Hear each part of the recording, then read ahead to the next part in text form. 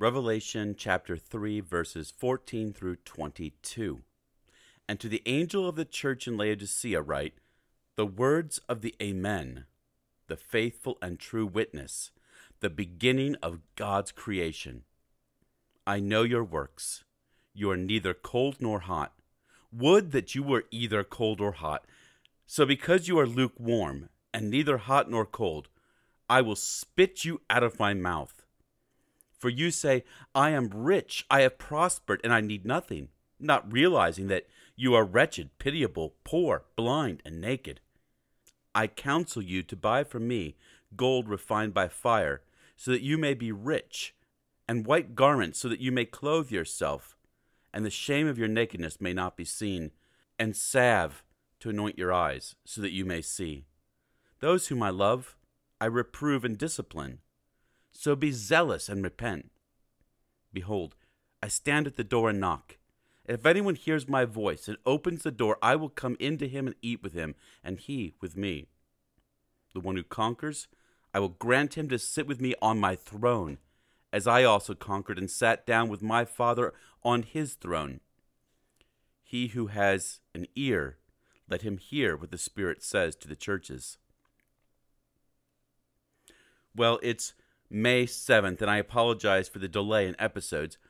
We've come to the last of the 7 messages to the 7 churches, this one in Laodicea. Those at Gateway Downtown may have a little familiarity with Laodicea, as it's come up in passing in our study of the book of Colossians, and it will certainly come up this Sunday. It was a Roman city in Phrygia, very near to Colossae. Laodicea was an incredibly wealthy city and quite known for 2 important products, a particularly desirable black wool for making unique clothing, and a powder revered for its ability to treat eye inflammation. Jesus addresses the city as the Amen, the faithful and true witness, the beginning of God's creation. Here he is referencing back to chapter 1, verse 5, where Jesus is described as the faithful witness, the firstborn of the dead, and the ruler of kings on earth. Again, we see that witness is an important theme of Revelation, and Jesus, who always bore faithful witness, even to the point of death, is the witness par excellence, the one whom Christians should look to for courage and confidence in the face of temptation to deny him. He is the beginning of God's creation, not the creation of the universe in Genesis 1, but the beginning of the new creation. Those who follow him in this life will also follow him into the resurrection, to new life. He is the Amen, which is a Hebrew loanword for truth or truly. It's as if Jesus himself bears perfect testimony to all he will do. The mind is drawn to the famous words of the Apostle Paul in 2 Corinthians 1:20. For all the promises of God find their yes in him, that is Jesus. Then Jesus begins his message to the Laodiceans, and it is ruinous. I know your works. You are neither cold nor hot. Would that you were either cold or hot. So, because you are lukewarm and neither hot nor cold, I will spit you out of my mouth. This is one of those verses, and there's 2 of them in this passage, that is perhaps more often misunderstood than understood. In English, we think of being hot or on fire as something good, and we think of being cold as bad. So we think the Laodiceans were just so-so. They were lukewarm. And sometimes it gets taught in such a way that we say that it's better to be completely off of God than to be lukewarm for God. But that's not the meaning here. Their status is much worse than lukewarm in that sense. Nearby Colossae was known for its cool, refreshing springs. And nearby Hierapolis was known for its hot springs, revered for their healing properties. Hot water was desirable in the ancient world. Cold water was desirable in the ancient world. But the best waters that could be brought into Laodicea mingled these sources, producing a tepid, lukewarm water that was sometimes nauseating and generally unuseful on its own. The state of water in Laodicea was a symbol of the spiritual state of that city. Good for nothing.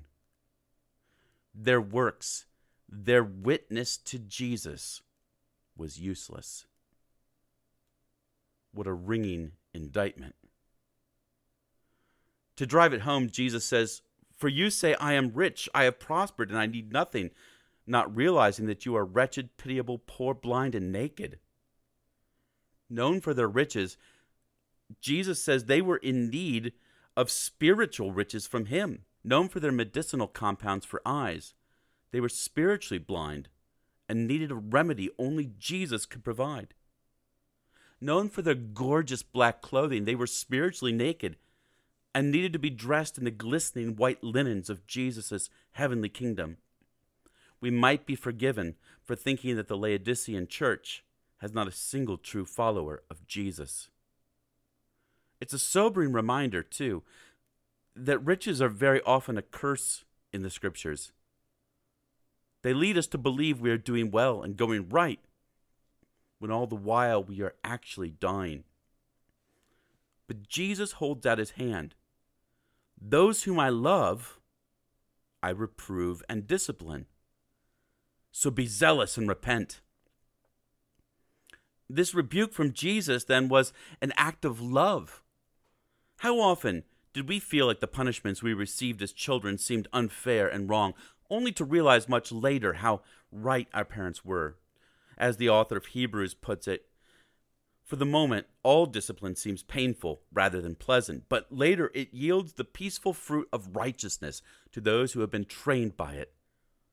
Without a doubt, Jesus will jealously guard his relationship with those he loves. If we turn away from him, he will bring us back, but there might be painful lessons until we turn around. So Jesus is ready to welcome the Laodiceans. There is hope that they are truly his own and will repent. So we come to the second misinterpreted verse of this short passage. "Behold, I stand at the door and knock. If anyone hears my voice and opens the door, I will come in to him and eat with him, and he with me." We have likely all seen the famous painting of Jesus knocking at the door of the heart, and many of us have heard a preacher plead with us that Jesus was knocking and only wanted us to open the door to him. But that's not quite the meaning here. Salvation isn't in question, at least not primarily. These are wayward Christians, Christians who have forgotten what this life was supposed to be about, forgotten Christ, forgotten that this world and everything in it is fleeting and not our home. And still Christ says, "Return to me." He wants to dine with the Christians there. He wants to dine with you and me. In the ancient world, to eat with another was a sign of intimacy and hospitality. Jesus wants intimacy and hospitality with you. He wants to be your greatest treasure and joy. And he's saying that if you've forgotten that, you can regain that. Perhaps as a fitting conclusion, not just for the Laodiceans, but for all 7 churches, Jesus says, "The one who conquers, I will give him to sit with me on my throne, as I also conquered and sat down with my Father on his throne." The description of Jesus in chapter 1, verse 5, as faithful witness, the firstborn of the dead, included also that line that he was the ruler of kings on earth. Jesus is ruler. He is king. He is Lord. He is on his throne, and those who conquer with him, that is, those who overcome the temptation to deny him and live for this world, especially in the face of persecution, will reign with him. Perhaps this season, when many of us have lost jobs, lost income, lost savings in the stock market, lost loved ones, lost our own health, perhaps this season for us is a discipline of the Lord to correct us, to remind us of where our true joy and intimacy lie. Around the dinner table with the King of Kings and Lord of Lords, the Lamb who was slain for us. He who has an ear, let him hear what the Spirit says to the churches. Until next time.